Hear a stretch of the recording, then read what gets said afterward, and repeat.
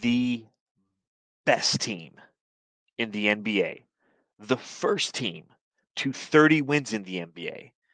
That's right, Jamsters. It's your Phoenix Suns as they defeat the Los Angeles Clippers, aka the Los Angeles former Phoenix Suns from 2015, with Eric Bledsoe and one of the Morai twins. I still don't know which one it is. I'm pretty sure it was Marcus. But they defeat the Clippers on TNT and move to 30-8 overall, Matthew. Best team in the NBA. We are once again holding that moniker. And you know what? It's a nice thing to say, so I said it. Yeah, it's very nice, especially with the All-Star game coming up soon. And then basically the fan voting, the first draw just came out today. So, it helps. If you have the best team in the NBA, it's going to help that voting, I think. So that's a good reason to have your team be the best. Well, great analysis. Brought to you. What? I'm still the worst at starting these podcasts. Like, I've never been good. Anytime you ask me anything and I come on here, I think I know what I'm going to say, and I just stumble through it, no matter what. It's always like this. You want some advice? I'll help you out, bud. Write down a couple things. Write down like one. But I don't know where you're going to go. I don't know where you're going to go. But see, the beautiful thing is you wordsmith it and you just turn it right around. I could sit like, hey man, the Suns are the best team in the NBA, and you're like, yeah man, and Devin Booker had a hard time shooting tonight, didn't he? Who cares? It's just. All right, let's restart this. All right, let's start the pod now. Okay. All right, you ready to go live? Let's go live. We've been live for 2 minutes now. Okay. But no, I thought that was really interesting, though. Yes, they did release the first round of fan voting for the All-Star game. And, of course, you see Klay Thompson has more fan votes than Devin Booker does. And in the end of the day, I don't care. Devin Booker will be an All-Star. This team is the best team in the NBA. We should have 2 All-Stars. We should have 3 All-Stars, but unfortunately with DeAndre Ayton missing as much time as he has thus far this year, I don't foresee that happening. And I'm not going to sit here and say, hey, everybody, hashtag NBA All-Star, hashtag Devin Booker. Like, let's get him in because it's rigged, right, Matthew? It is rigged. It does not matter. But keep voting. It looks good to get those numbers up. But in the end, I don't think it really matters. Sorry. And again, it's only 1/3 of the vote. The other 2/3 is the coaches and the players. And I think that they all know that Devin Big Dick Booker needs to make an appearance in Cleveland here in just over a month. So on that note, Jamsters, again, welcome to the Suns Jam Session Podcast, the best post-game podcast on Planet Orange. We appreciate you taking the time after this game to watch along live, whether it's on Facebook, YouTube, or Twitter. And if you happen to be watching along live, please hit that thumbs up button on the YouTube, hit the subscribe button, hit the bell notification, and it'll give you a little reminder on the phone ski here. A little reminder. Let's see. This is you want to see my background now? I did all those neon logos. Yeah, those are killer, man. Thanks, so man. When are you gonna be using those on the pod? Is it something next season? Next year? Okay. Next season. It'll be here before you know it. So I got bored and I started making neon. I did it with the Suns. I was like, that's kind of cool.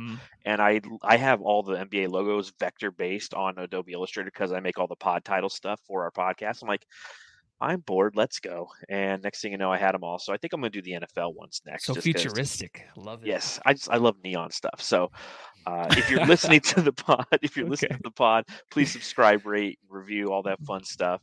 5-star review on Apple Podcasts is much appreciated. And a 5-star, if you just click the 5 stars, they don't let you review on Spotify. But if you go onto Spotify, you can hit the 5. So on that note, Matthew, what we cracking open here? Listen, I don't have a beer. I have a Red Bull for the crack sound, but I ain't drinking this because it's like all right. It's super late, and I have nothing. I let everybody down. I just have a glass of water tonight. Well, here I'll crack this open for us. Look at that, the old Aaron Baines one. That's a nice one. So let's crack it. Not drinking that. That was a muffle, huh? It was. Well, I got this. I get throw that thing away. Let's talk about this victory over the Los Angeles Clippers, Jamsters.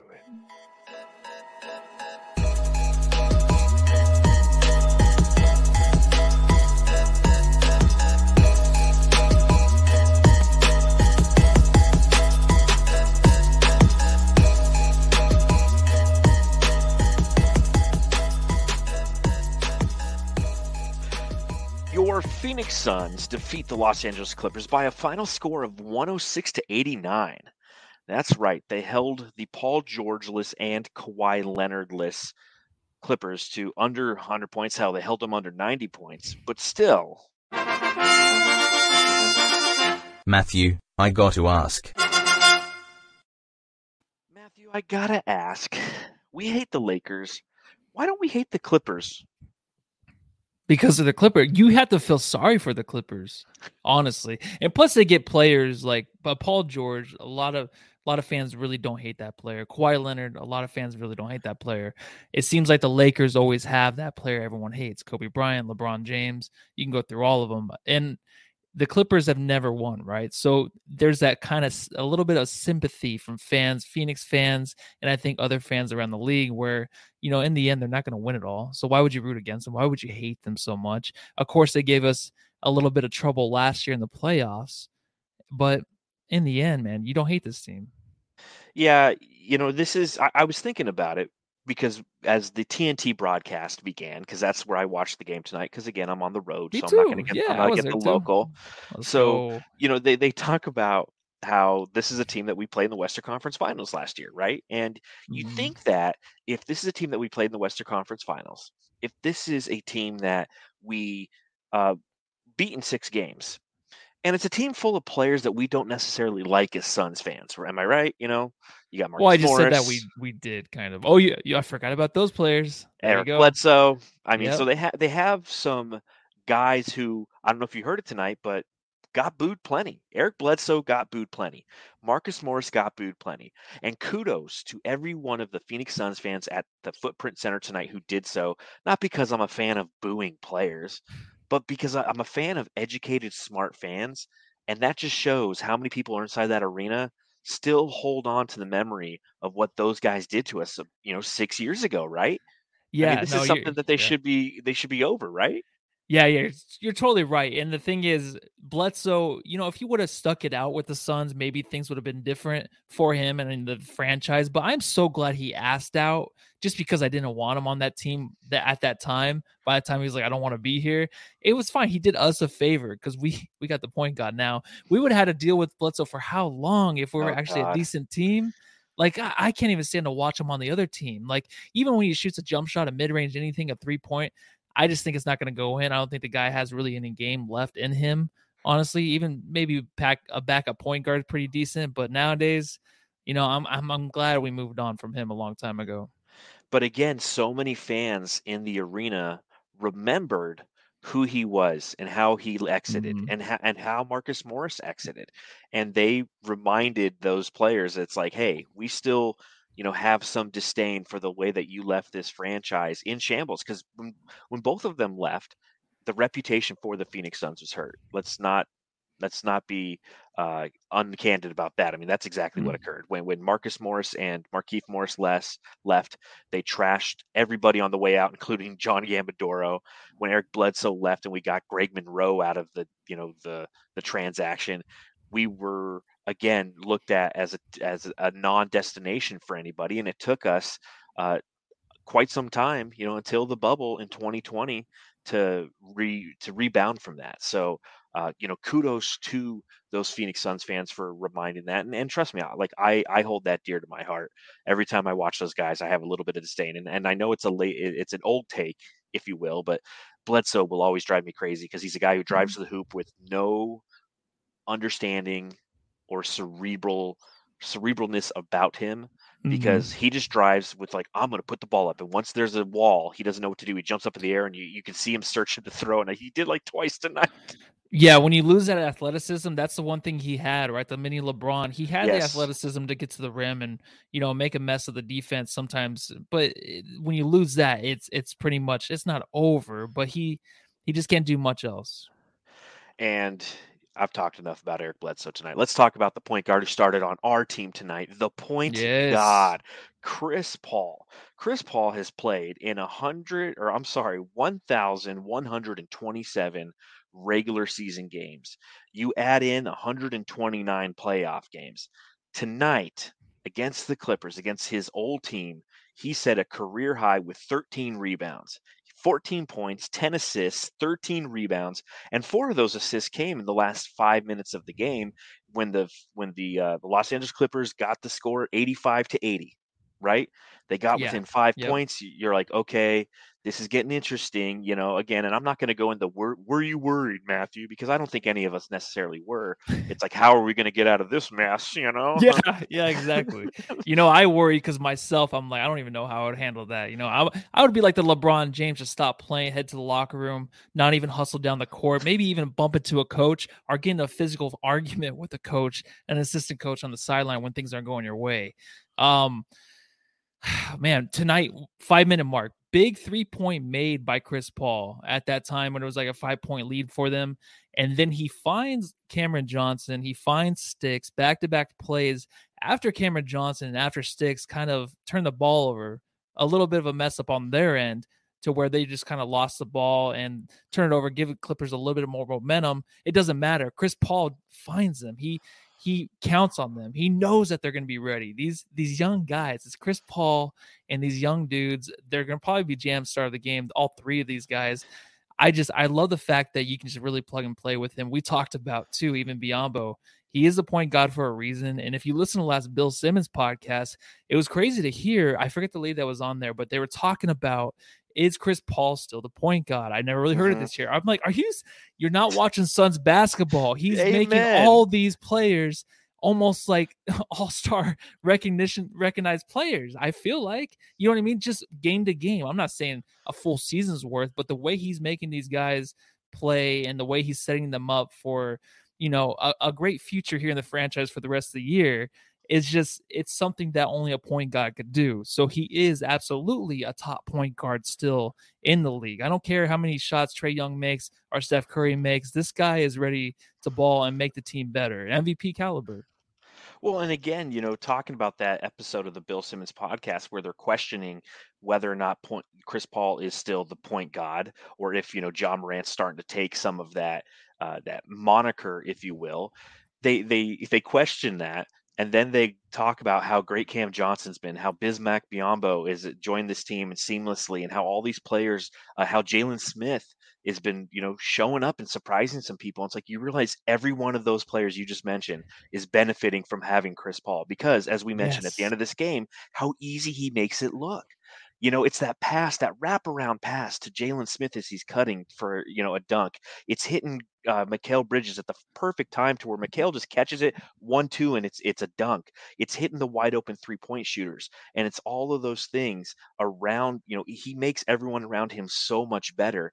And don't get me wrong, like Ja Morant is exciting. And they did hit on that on the podcast that he checks so many different categories, if you will, relative to how he's perceived, how he's liked, how the casual fan likes him, how the analytic guys like him, how basketball junkies like yourself and myself like him. Like, of course, but Chris Paul, it might not be sexy, but it's methodical and it's like a surgeon. And when it hits that 5-minute mark, like that's when I get excited. I get close to the TV. I'm eating my popcorn. A couple kernels stuck in the teeth. Yeah. I'm like, here we go, because this is going to be the best part of the day. Yeah, I have my Red Bull. And the best part too is Devin Booker lets him do that. He lets him have the ball. He trusts him. They trust each other. Booker, of course, tonight was not very good. So, of course, he's going to let Chris Paul kind of take over and get things done because Booker was kind of frustrated tonight. So that trust they have in each other to where you don't have to worry about Booker ball on an off night, that's even better. That's a real team right there, right? Yeah, absolutely. I mean, Devin Booker goes 5 for 22 from the field, 0 for 7 from deep. 11 points, has 10 rebounds, and has 4 assists as well, but clearly just had an off shooting night. And it was one of those nights where you could tell right off the bat.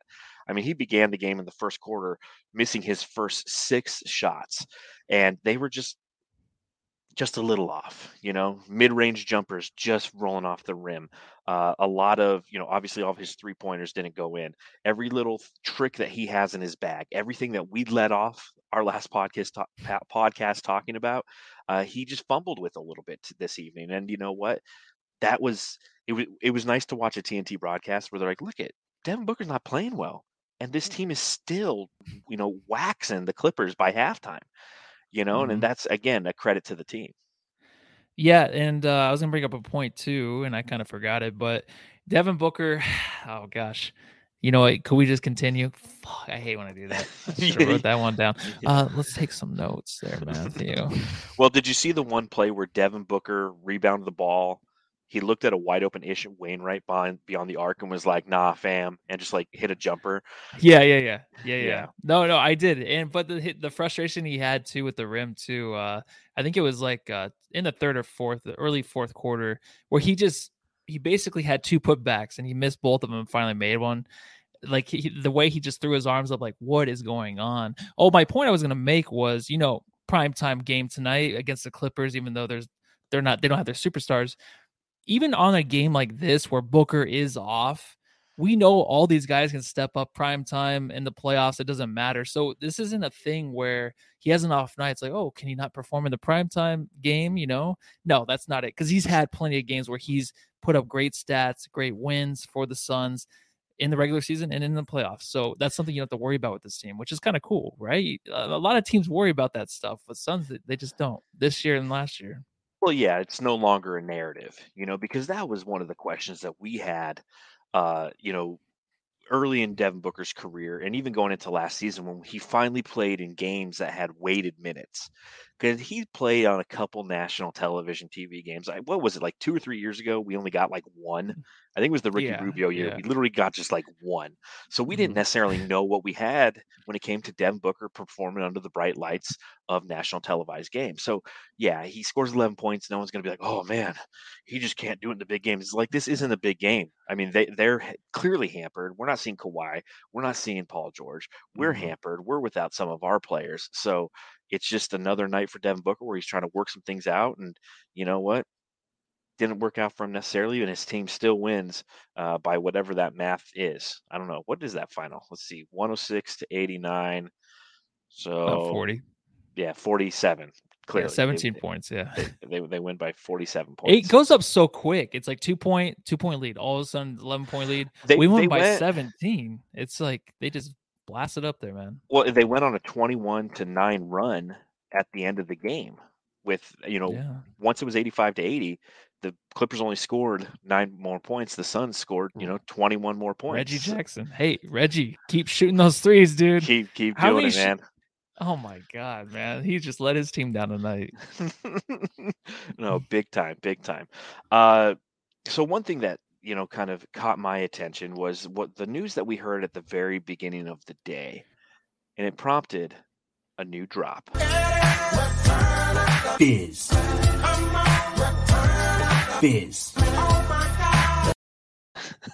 Oh my God.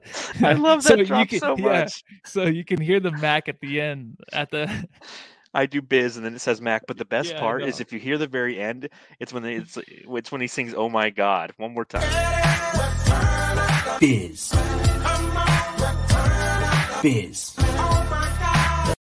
I just love the close-ups of your face. All of a sudden, like, just freaking scares the shit out of everybody. Yeah, for those of you who That's awesome, dude. For those of you who are listening, check out the YouTube. But there you go. Good job, John. Everybody, round of applause. Round of applause. Thank you. Thank you very much. Bismack Biyombo signed by James Jones for the remainder of the season. And give me your thoughts on that. Oh, I mean, it was coming, right? What is weird is we wish, you do mostly, you wish for these players, we get them and we keep them. And now everyone in the TNT broadcast is talking about how we're a big team now. It's crazy because it worked out so well. He signs and then he doesn't let up today. He has a great game again. And initially, I wasn't surprised they signed him because I knew it was going to come, but it's just one of those things where it's like, dude, this franchise cannot mess up. Right now, they just keep making the right decision one after the other. I just feel like in the past, this would be a 10-day contract. Okay, that's it. Obviously, we want to be winning, and Biyombo probably won't even be playing the way he's playing because he's not playing with Chris Paul. But, I mean, his hustle, everything he's doing, putbacks, anything he's asked to do down there, he's doing it. So it's well-earned, man, right? No, without a doubt. And I think that, again, statistically, not the greatest night, but, I mean, it was impactful because he had those 3 blocks, right? He had 0 points in 13 minutes. He was 0 for 2 from the field. He only had 3 rebounds, but he had 3 blocks. So he made an impact on the game. And again, it just goes to show you that, as you mentioned, it's like it feels like the Phoenix Suns can do no wrong. I feel like of all the 10-day contracts that have been dished out this season Mhm. across the NBA, and there's been a lot of them. COVID has decimated numerous franchises. I think the only team that's truly avoided it is like Utah. I think Joe Ingles went to COVID protocols, and they're like, they tweeted out from their account like it finally happened. Somebody got COVID in Utah. Now Rudy Gobert. Now that domino has fallen in that franchise as well. But again, across the NBA, there's been a ton of 10-day contracts. I honestly think that Bismack Biyombo, and again, this is clearly Suns bias because it's the one team I watch consistently, but I feel like based on kind of what I view on Twitter, the different articles I read on The Athletic, things of that nature, I think he's had the best and most impactful return to a team. Therefore, the return of Mhm. Bismack.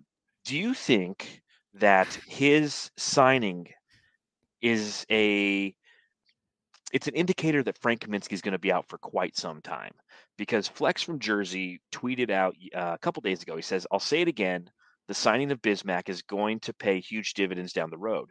Ayton, McGee, and Biyombo are going to cause serious problems for teams come playoffs. With Kaminsky out, likely out another 6 to 8 weeks, I believe Bismack will be with the Suns for the rest of the year." He tweeted that out 2 days ago because he, Mhm. kind of said, "I have some insider information. Essentially, what happened with his injury, it's a rest and assess. They've assessed, and now it looks like it's going to, unfortunately, be at least 2 more months until Frank Kaminsky comes back." Yeah, and even if he does return, I'm not saying like he's an all-star, he's a great player, but he did make a big impact. I mean, we were undefeated Absolutely. with him in the starting lineup, so it's gonna be tough. And for them to resign him, I mean, I did think about that.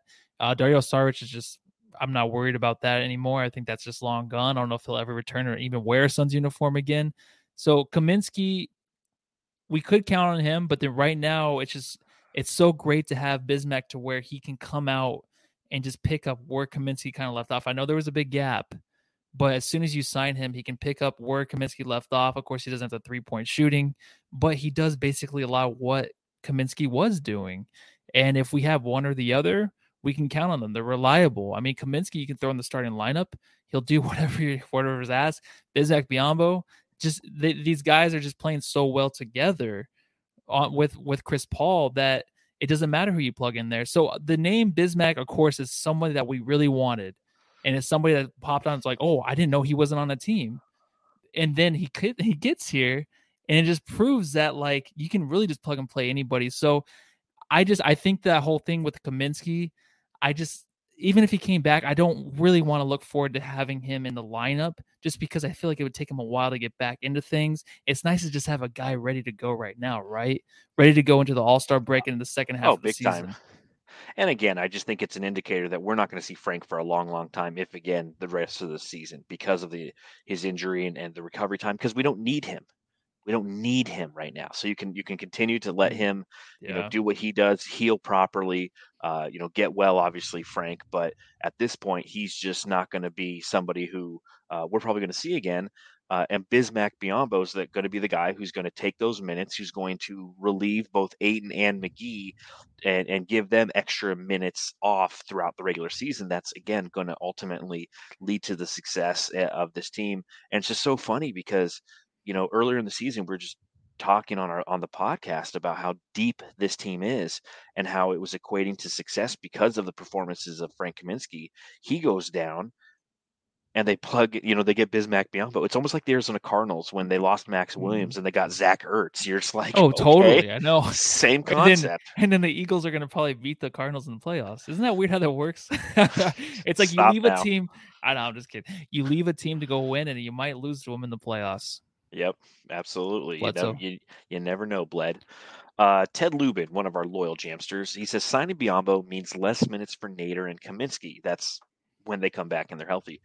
Sticks deserves some rotation minutes too. And Mhm. again, I think that's a valid point. Stitch Report. One of the things that Monty Williams said before the game today, and it was tweeted out by Dwayne Rankin. He said, Jalen Smith has earned the right for more minutes even when everybody gets back, but sees him at more of the 4 than the 5.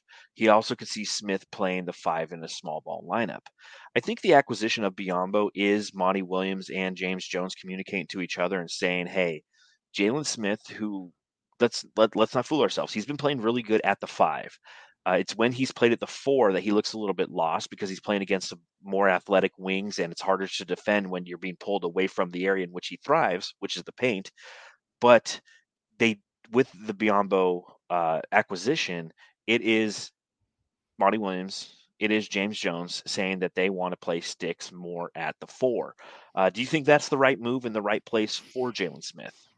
You know what? At this point, the way Smith is just playing, I know it'd be a bit of a change. I know he can stretch the floor, right? I mean, you don't like the threes too much, but I guess we kind of go back and forth with that because some games he can hit a couple and it looks pretty good.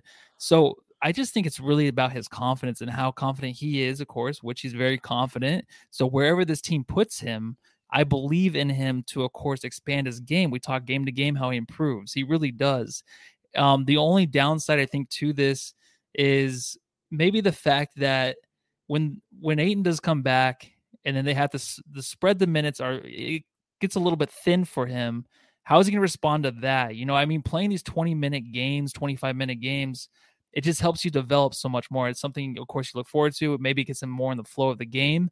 But then I don't worry about that because I think he's just such an aggressive player to where even if he's playing the 4 or even the 5 at times, he's going to be that guy that you can just count on to be aggressive instantly. He doesn't need to get into the flow of the game. He's going to instantly come out and be an impact.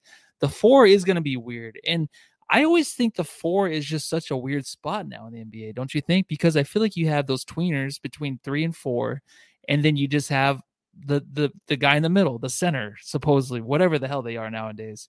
It's just such a weird spot right now because if you play the 4, you're going to have to spread the floor. And then a lot of them, these guys are they're usually pretty good at shooting threes, but then if they're too big like a Zion, then you play him like at a center position. That's probably the best that he plays at because then he takes up so much room. You know what I mean? It's so complicated right now to where obviously me going on this long answer, I can't really say I'm too nervous about the situation just because I think that he will have the confidence to do whatever is done. But I don't want to see him at the 4. I want to see him at the 5 more. So I'm kind of nervous about that part. Well, and therein lies the problem because we're not going to see him more at the 5. If you have DeAndre and you have JaVale McGee and you have Bismack Biyombo, all who are 3 defensive enforcers on the interior, which Sticks definitely is, you're not going to see very many minutes for Sticks in that spot. Now, granted, Monty Williams did state that he would utilize him in some small ball lineups as the 5. So again, that adds flexibility. And he hasn't proven that he necessarily plays well as a 4 because it is, he's a rim protector, and it's hard to protect the rim when you have to guard the guy who's standing out in the corner. So you start to bleed to the interior on the weak side. Next thing you know, the ball's been whipped around. That guy's hitting a 3, or you're too far up on him defensively, and he cuts behind you, and you're just not aware of it because you're watching the ball. So I mean, there's going to be a learning curve there. We're definitely a fan of the way that he's been playing at the 5. I mean, you look again tonight, another start for him, 9 for 17 from the field. He had 14 rebounds and 19 points. I mean, those are DA numbers. And that's straight up. one of the seriously, it is. It is. It's exactly what it's exactly what DA does. So it's one of those things where it's like, maybe the Suns are onto something by not providing the max to DA, and that's a whole nother conversation that I don't want to necessarily go down at this point. But I will say this: you talk about him shooting the threes and how I don't like him shooting the threes. I don't like him shooting the threes when he's our 5. But what I can see is the development for Jalen Smith to become a Jay Crowder type. I think that's what he could become because I remember there was one game where he played a lot of 4 and it looked like Jay Crowder out there. He was chucking threes, he was playing defense, and he was playing physical defense. And he does we have seen over the past about 2 or 3 games a little bit more of that Jalen Smith temper, if you will, a little bit more flair, a little bit more aggressiveness down on the block. How about that play when he was backing down Reggie Jackson and Reggie Jackson just flopped? And he missed I think Jalen Smith was so surprised when he jumped up to, lay the ball and that a foul wasn't called. But don't think that that's not going to go in the back of his mind and go, "Oh, I'm allowed to play a little bit more physical than I think I can." So I think that as this time period of the Suns progresses over this next segment, probably about 20 games, when we start to get DA back and we start to get Jay Crowder back and all these guys who could have played tonight, but because the Suns are where they're at in the standings, can literally just go, you know what, we're just going to rest these guys, we're going to bring them back, condition them properly. But don't, take a look at these next 20 games and see how Jalen Smith performs in that 4. I think it's going to be very vital because, again, that makes ultimately Jay Crowder expendable at some point in his career with the Phoenix Suns. And then you can do just what Matthews always wanted. Cam Johnson slots into the starting 4. Yeah. Then you have Jalen Smith coming right behind him. So, I mean, that's how I'm kind of looking at this. I know, and like we talked the last pod with Coach, and what we're talking about, it's a good problem to have, right? And Yes. sometimes when that's said, I don't know if it really is, because you're saying you're going to put Jalen Smith at the 4, where he's just playing so well at the 5. Not like he's unstoppable, but he can grab pretty much any board. He can, anytime he goes towards the rim, even on a pick and roll with Chris Paul, or even when he cuts and he's going towards the rim, the bench stands up because they think he's just going to dunk on someone's ass. Like, they stand up because of no one stands up for like a DA. And I'm not trashing, I'm just saying no one stands up for him. But now when Sticks does it, they think he's going to dunk on somebody. Like, that's the threat he is. And you're talking about like the flopping. It's something because the smaller guys, of course, they don't know they can guard him.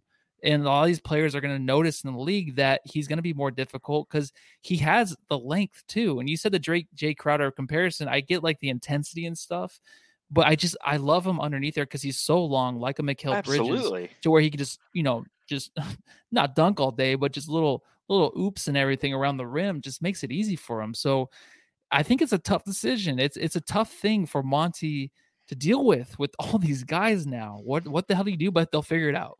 That's what you don't have to worry about it. It's a spoil of riches, and again, I think that that's what makes these next 20 games very interesting to see how Jalen Smith develops, because you're absolutely right.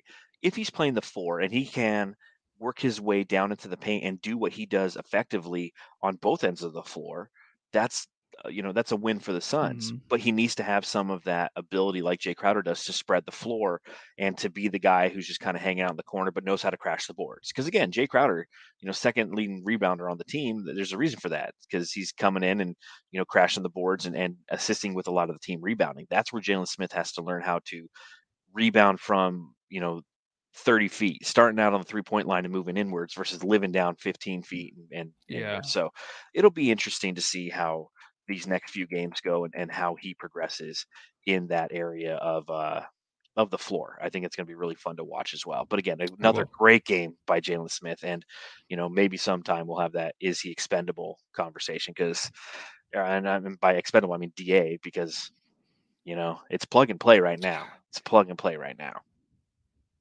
So we'll see. Drop it like it's hot. Lights, Cameron, action. Career high for Cameron Johnson tonight. 24 points.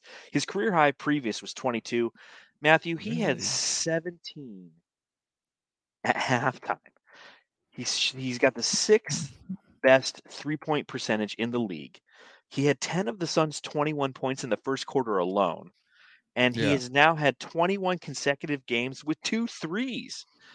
Give flowers to your boy, man. I mean, it's never ending. I thought he would be good, but I didn't think he would be this good this quick.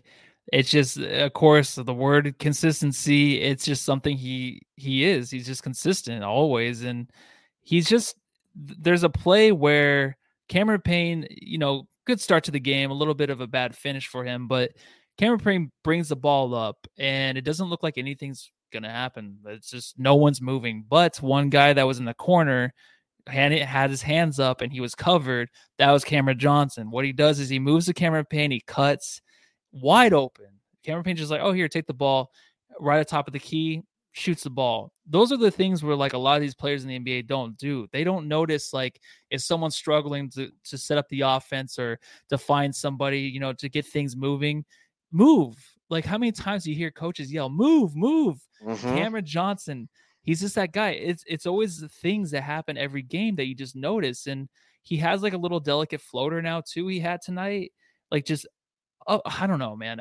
I'm lost for words because it's never ending. He did mess up with like the turnover late in the game, but then he gets fed again from Chris Paul. He never gets down on himself. Like Mikal Bridges kind of dropped his head after missing like every shot tonight. That's not Cameron Johnson. Cam is just ready for the next play. He just knows the next play is just as valuable as the last, and the next, like he's out there making sure that he is not going to go anywhere every play. He's just making sure like, hey, yeah, I'm on the bench right now, but Bill Simmons is talking about me. Anybody that watches the Suns knows who Cam Johnson is, and they want him on their team. And he's that valuable right now for the Suns. Oh, big time. And that's why we had that conversation on the last podcast about whether or not he's priced himself out of our grasps, if you will, in better 2 not. seasons. Better not. Oh, but 2 seasons. yeah, well, because we'll have him all next season too. What's interesting is we talked about a little bit on the last pod about how he's even keel, doesn't celebrate. I saw some little fist pumps tonight. He had a shot. He turned around and kind of how dare him. Little fist pumps. No, I like to see it though. He's so his versatility is fantastic. Mm-hmm. And again, I just think that one of the questions I had coming into the season was, would he have the ability to really take that next step because there was such a short off season? And the beginning of the season, he didn't start so hot, but he's doing all of his growth in season right now. It's happening before our eyes. I mean, it's so unbelievable to watch his growth. And it leads to a new segment, Matthew. Twitter takes. So one of those things I see on Twitter as I'm, watching the game and whatnot is you always get the people who ask random questions or they just have kind of like the basic take. And one of the ones I saw is, should Cam Johnson start when Jay comes back? And I feel like it's such a cheesy conversation, but I'll ask you, Matthew, should Cam Johnson start when Jay comes back? Yeah, really quick, I got to ask, because I had the one drop last pod that I added, do you have to have 5 more the next pod? Just outdo me? I've just been in a creative mode recently. No, yeah, no, it's great. I love the new drops because I can't stop laughing in the beginning. I really think that this is actually really tough, and I don't know if I have an answer for it because I want to say just put Jay back in there, but man, this might be it, right? The way Cam's playing, no, you put Jay back in? Yeah, absolutely you do. Because again, if you take that offensive firepower, why right now is Cameron Johnson cooking? Why is he cooking? Well, I've got a couple reasons for you. One, Devin Booker isn't playing very well. Okay. Now, just tonight, I'm not saying overall because Devin Booker in the last 5 games has been playing fantastic. Mm-hmm. But if you look at the offensive starting 5 that the Phoenix Suns have fielded over the past few games, you got Chris Paul, Devin Booker, Cam Johnson, Mikal Bridges, and Jalen Smith. Who's your number 3 option? It's Cam Johnson. Okay, and that's why he's being allowed to grow and to flourish with that starting unit. Yeah. Once DA comes back, DA takes that spot, and then Cam would become the 4th option, and at best. Whereas with the second option, or with the second team, he's the second option scoring. We know that Campaign's the first option scoring because he just doesn't pass the ball. And he just wants to drive to the rim every time. But when he does kick the ball, it's Cam Johnson. So I think that obviously when Jay comes back, Jay comes right back, and you keep that balance in the force. Now, long term, yeah, next year Cam Johnson's the starting 4, man. I mean, he's showing it. He's fantastic. And that is the first edition of Twitter Takes. You think that's good? Wait till you see the commercial I put together for the solar panel podcast. Whew, man, we'll be debuting that here on Sunday or something. Okay, on Saturday. Cool. Yeah, I'll be taking a look. It's a nice little commercial for a bright side night. So we'll be doing that. Justin Jackson. Mm-hmm. He's out there wearing number 45, Matthew. Oh, yeah. AC Green. There you go, my man. Yeah, I was going to say, who's your favorite son to ever wear number 45? That's my favorite son of all time. Is just AC Green. Dude, there's been some great guys. Some great guys who have worn number 45, and Bo Outlaw did, Stephen Hunter did, but yeah, AC Green, man, the Iron Man, and it just looks good on a jersey. I feel looks like so good. Every time we play 2K, don't you make yourself number 45? Yep, it's always 45. Yeah, I'm like a point guard with 45. Yeah, yeah, it just looks good on a jersey. I kind of wish we could keep Justin Jackson and dish out Abdul Nader to the curb. Oh, Yeah, know it's been a long time. Can we just play 4 bigs at one time and not have Nader? You know what I mean? Just do something like that. No, just kidding, Nader. Well, come back. Whatever is going on with him. I don't know. Does he have COVID? Is it COVID protocol? It is. No, I think Or what is it? he entered COVID protocols, but I think It he was. still has some sort of Okay. injury. Yeah, I don't know. Let's Go talk a little bit about your boy EP Elfrid Payton. 18 minutes, 10 points, 4 of 9 shooting, 5 rebounds, 4 assists. I just read campaigns. I'm sorry, Elfrid Yeah. Payton, 15. See, they're confusing, aren't they? I get them confused all the time. 6 points for Elfrid Payton, 2 Mm-hmm. rebounds, 1 assist.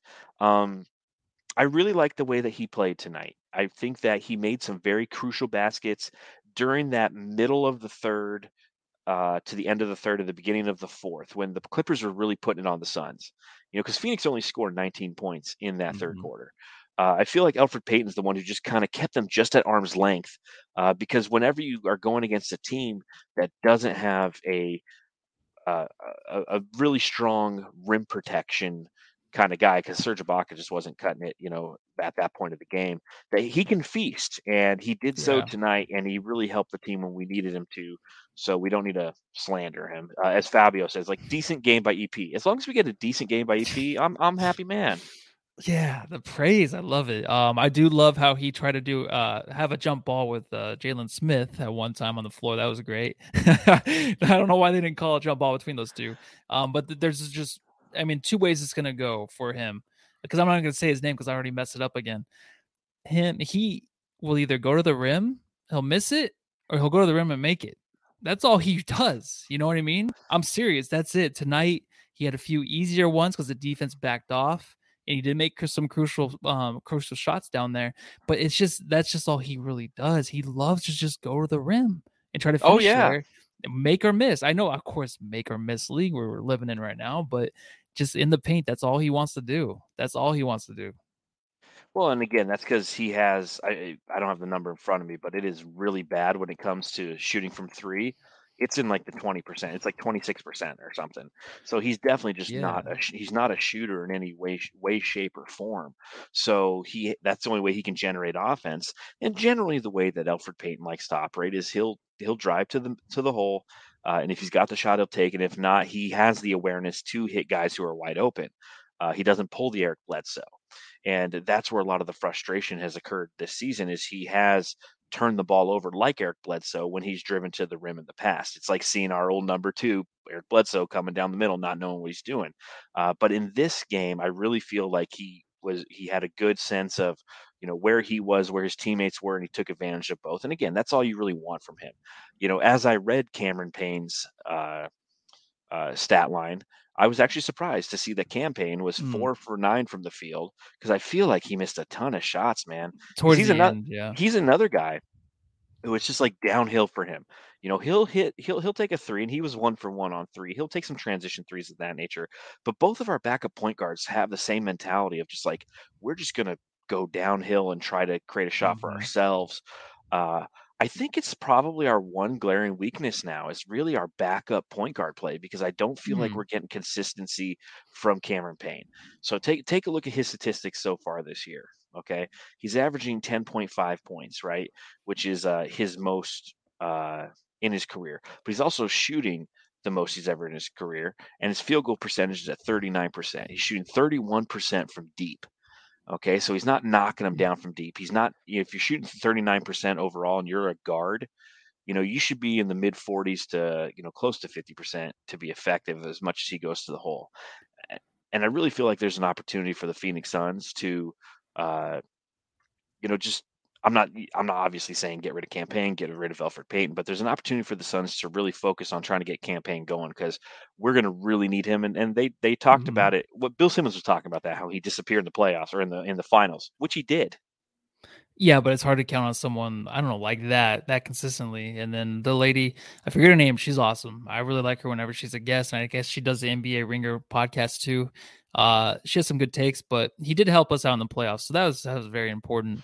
Oh, yeah. I just think the thing is with Payne, like his 39% percentage, a lot of those were just really bad takes. I feel like earlier in the year, he was just shooting those The 3-pointers off, the fast breaks that were just horrendous, like on the move, like the feet were not set, just jacking them up. So first half in this game, he actually looked like in like the past maybe week, 2 weeks he's been playing, he's been slowing things down. So in the first half, he's just really slow, and he gets in there, he takes his time, he has some good looking shots, little delicate floater. He must have copied Cameron Johnson. I mean, he must be watching Cameron Johnson tape, because his floater was really nice and has some good touch in the first half. But then second half, it was too quick. Too many more bodies in the lane that were crowding him at one time, and then he would just shove the shot up there with a really bad release, a really forced release. So that's like really the difference. It's just he gets too into his head sometimes. In the second half, you could see that, and it just leads to really bad shot attempts. But they're like from the same spot on the floor where he's making them before. It's just he's going too quick. He's just forcing it too much. And I think in those situations, he needs to find like another option to where, okay, they're crowding. Do I find somebody? He did miss Sticks today, and I think Sticks helped him up after it was a charge from Cameron Payne. And he's like, hey, dude, I was wide open. Like, just lob it up. He needs to trust these big men underneath the paint or underneath the rim, because they're there. They're there. He just needs to have another option instead of just chucking it up at the rim. Even if he's close, if it's not a good looking attempt, just make sure that there's maybe somebody around, or just bring the ball back out, or keep the dribble alive and do something like a Steve Nash-esque. You know what I mean? Just have another option out there, man. No, I completely agree. It's too one zoned mind. He's just like, I'm doing this. He's not looking around. And again, that's where, I get the Eric Bledsoe ish. It's like it's a one track mind. Yeah. And you have to look for and he does a great job. Ted Lubin just said it in the chat. He goes, he does a great job with JaVale McGee. And he really does. Like, him and JaVale work great together. And I think that, he's definitely been missing JaVale. But you have to, take a look around and go, you know what? I can't every play try to get mine. What makes me successful is making those around me successful. Again, we go back to the point guard and how he operated tonight in those last 5 minutes, and that's why we won this game by 17 points when it was a 5-minute lead with 5 minutes left. It's because he is selfless and he makes those around him truly better, and that's where Cam Payne is just that's not his forte. Although I would like it to be. Yeah, really quick too. It's like basically he's in a really great relationship right now with the Suns, and what he's doing as a backup point guard. He needs to just slow things down on his way home, grab a bottle of wine or something. Just take it easy, take the night off. You know what I mean? Meaning just to slow things down, dude.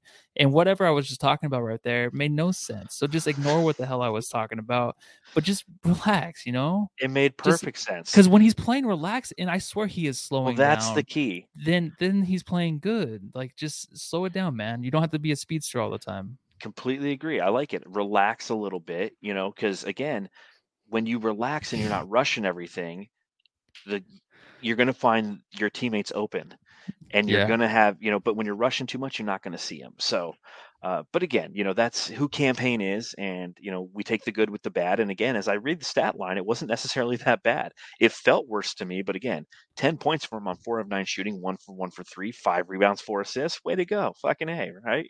Way to go. Way to go. All right, let's see. Where are we at now? What else? Oh, one thing I want to talk about before we get to the jam star of the game is just some of the Suns transactions. We did lose a couple Suns players. Emmanuel Terry, who was with us on a 10-day contract, he was waived by the Phoenix Suns. Chandler Hutchison was waived, and he was on a 2-way contract.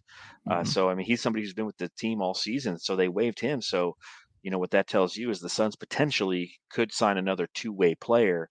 I'm not an expert on this is where you go to the timeline podcast, because those guys are so dialed into like every analytical thing. I don't know what this opens up or what doesn't open up, or how many contracts we have left. I just know, like, man, in theory, like we have a 2-way contract open now. It's like I don't know who we could sign with it, but I guess it creates flexibility. I don't know.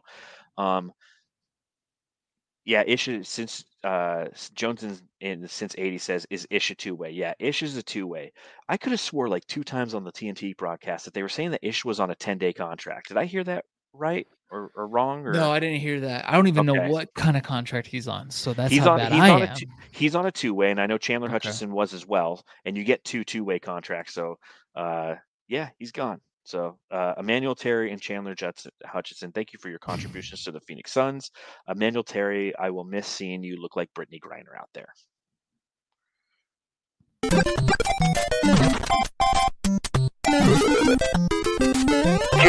Star of the Game. All right, Jamsters, it's that time of the podcast. You let us know if you're watching along live in the chat who your Jam Star of the Game is. And if you're listening, this is a good time. Just go and hit that subscribe button, hit that rate button, give us 5 stars. Write in the Apple reviews who your Jam Star of the Game is. I don't care. Yeah, for sure. Matthew, for sure. Who's my jam star? Is that what you're going to ask me? Who's your Jam Star, Matthew? Oh, it's going to be Chris Paul tonight, actually. Dude, I know CP3. Cameron Johnson, amazing game, a really great first half, but it's just all around great. But Chris Paul just ends the game, dissecting that defense, doing things that he's done last year, playoffs, this season. It's just something that's constant. So him and not Mikal Bridges, I don't know. That guy plays for number something. 23. I'm just joking. Cameron Johnson and Jalen Smith, him and his 2 buddies. I'm gonna give them all together because they kind of own the final 5 minutes. It's fun to watch, dude. Just any young guy, just play with Chris Paul, and you can just do whatever you want, and he'll find you. Yeah, you will. As long as he hustles. Flourish. Yeah, I give it to Chris Paul. It's the first triple double for him this season, and I think that again, the way that he orchestrated that last 5 minutes was surgical. It was artful. It was impressive. It was something that we should never take advantage of because for so long we didn't have anybody who could even come close to dominating a game in the way that he does, and doesn't even need to score the ball to do so. He's such a fantastic talent, and I think that it was another fantastic ending for him. Next up for the Phoenix Suns on Saturday, we are going to be playing the Miami Heat. Where's that? I just wanted to pull up the thing. Suns versus Heat preview. All right, so the Suns are playing the Heat. Did you see Tyler Hero swinging on freaking who was it? I can see the guy. Oh, Jamsters, help me out. He went up and he did the Pat Bev. He pushed him in the back. Oh, I didn't see that. Just like he did CP3. It was tonight. God, who was it? A center for the team that Come on, played Jamsters, tonight. don't let us down. Don't let John down. I'm letting myself down. How do I not? Nurkic. There you go. Thank you, Crazy Pasquale. Okay. Yeah, he came up and he pushed Nurkic from behind after a play where Nurkic kind of clipped him on a 3, and then Nurkic took a swing at him and He took a swing and just missed, or what? Yeah. Oh, But okay. I mean, it's just so the Miami Heat. What are you looking for as the Phoenix Suns get ready to play the Miami Heat for the first time this season? Well, speaking of Tyler Hero, there's a guy you got to look out for, right? I mean, he's going to be the 6th man of the year, comeback player of the year, probably too. He's in the running for those. But what I'm looking for, John, the return of Ayton, right? He's going to be back for this game, right? He has to be. They're out there warming up. They're on the bench. They're going to, I just know, those minutes. I think I look forward to this the last 2 games where I thought he would be back. But this has to be definite, so I'm looking for that. And just a split of those minutes if we're going Suns side. The other side, of course, Tyler Hero, him, and Devin Booker, if they have a little bit of a matchup tonight. I know Tyler Hero gets a lot of minutes. He's averaging 20 points a game right now for the Heat. So his minutes be matched up with Booker. I don't know if it's going to be really a competition, but that's always fun to watch, I think. Yeah, he's definitely somebody who rises up to the occasion because he is a huge Devin Booker fan. You know, he went to Kentucky just like Devin Booker did, I think. And I don't know if he did, actually. I feel like he did. Did he? Okay, I'll look it up. Yeah, like I had the roster up. Now I feel like an idiot. Yeah, he went to Kentucky. Yeah, I'm right. Oh, now I feel like an idiot. You know, but Jimmy Butler's questionable. Bam Adebayo's out with a thumb injury. Yeah. You know, their injury report is a long litany of players who are not in, which is unfortunate. This is the 4th overall seed in the Eastern Conference. They're 15th overall in points per game, but they're 4th overall in opposing points per game. And they have a defensive rating that's 11th in the league and an offensive rating of 5th in the league. So it's interesting how they don't score a ton of points, but their offensive rating is still 5th in the league, and vice versa kind of on their defense. So it will be at home. I think that's obviously going to help. It's the return, as you mentioned, of DA. Yeah, it'll be the first time, and potentially JaVale McGee as well. And it'll be the first time we kind of see James Jones start to experiment, I think, with Jalen Smith at the 4. So I'm looking forward to another fun game for the Phoenix Suns, and I want to see that Tyler Hero Devin Booker matchup. I mean, you hit the nail on the head. That's definitely going to. They'll find each other. They're going to find each other. Oh, big time. So, Let's see. Is there anything else we want to talk about before we get out of here today? Well, let's do this one. I think I clicked something. Childhood trauma. Work.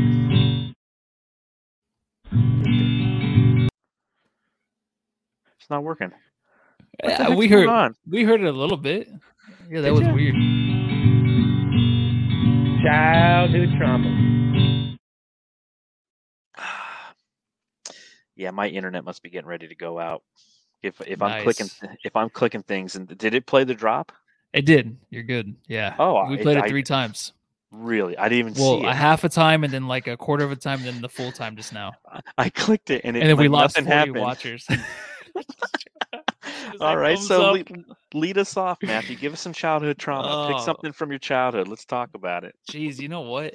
You would be smart as if I actually did take notes to have things ready. So, John, you have to go first if you have something, because I have to think of something. Okay. I don't put milk in cereal, ladies and gentlemen. And I know what you think. Whenever I tell people that I don't put milk in cereal, the first question that I always get is, well, what do you put in it? Water or orange juice? No, I don't. I eat it dry. Okay. And here's the reason why. Okay. There is a reason for the method to my madness. One, I think it tastes delicious. Okay. I think that I don't need to soggy up any of my cereal and make it taste like cat food because it's all soggy. That's disgusting. But the true reason behind not putting milk in my cereal is once upon a time, my sister was eating a bowl of cereal and she was crying and whining to my mother, and it pissed my mother off. Sorry, Mom, if you're watching the podcast, but I'm telling the story. And my mom took the bowl of cereal and dumped it on my sister's head. And when she dumped it, all I remember, very young, I was probably like 2 or 3 when this happened.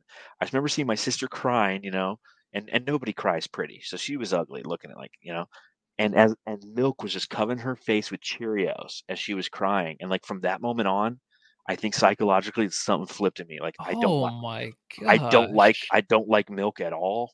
I try to avoid it at all costs. I like almond milk ish, Mhm.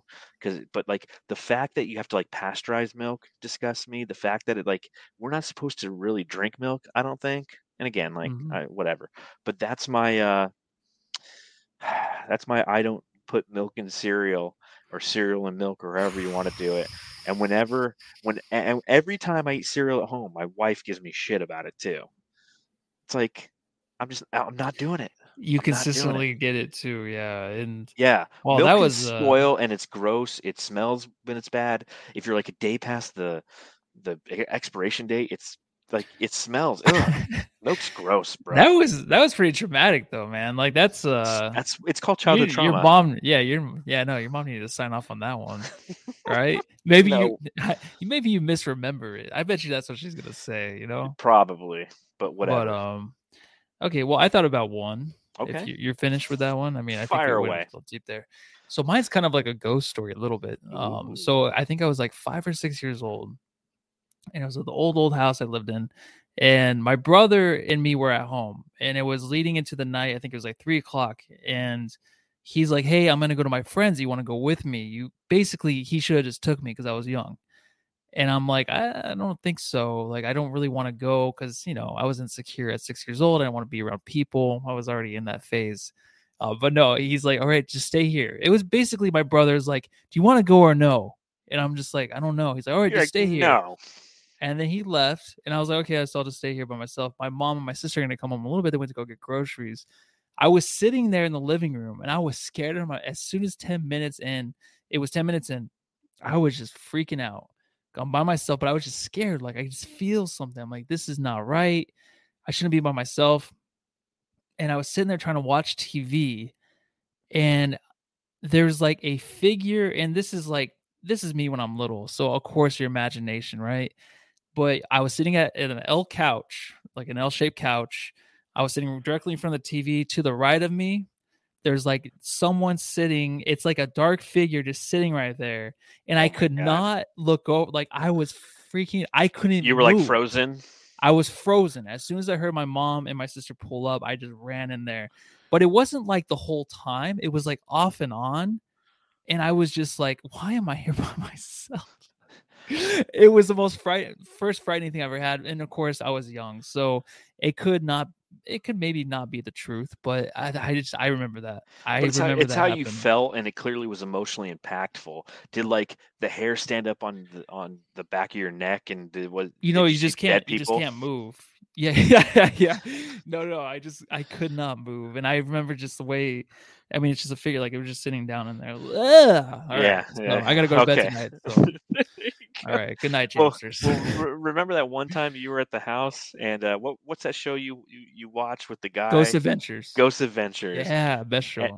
And then like something fell down upstairs, and it doesn't make any sense. Like the girl's makeup box, the entire thing fell down, and like you have to push that thing. That thing's not light. Everyone left. I was watching Ghost Adventures by myself. Again, you guys left me in the house by myself, and and I was just watching, and it was a really intense part. And all of a sudden, the makeup, these boxes or these drawers you pull out, they're plastic drawers. You get them for like $10 at Walmart.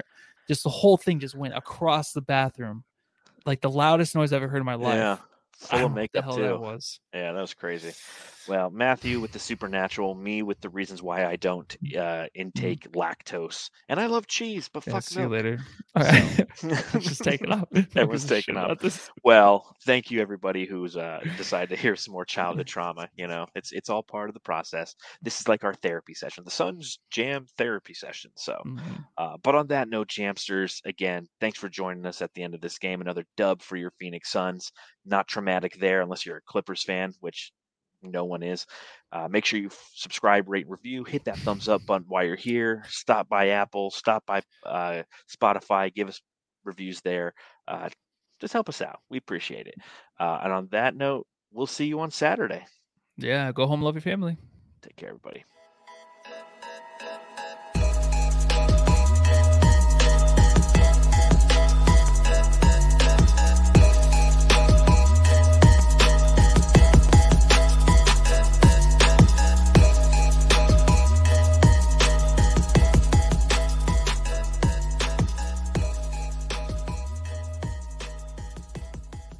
Millions of people have lost weight with personalized plans from Noom. Like Evan, who can't stand salads and still lost 50 pounds.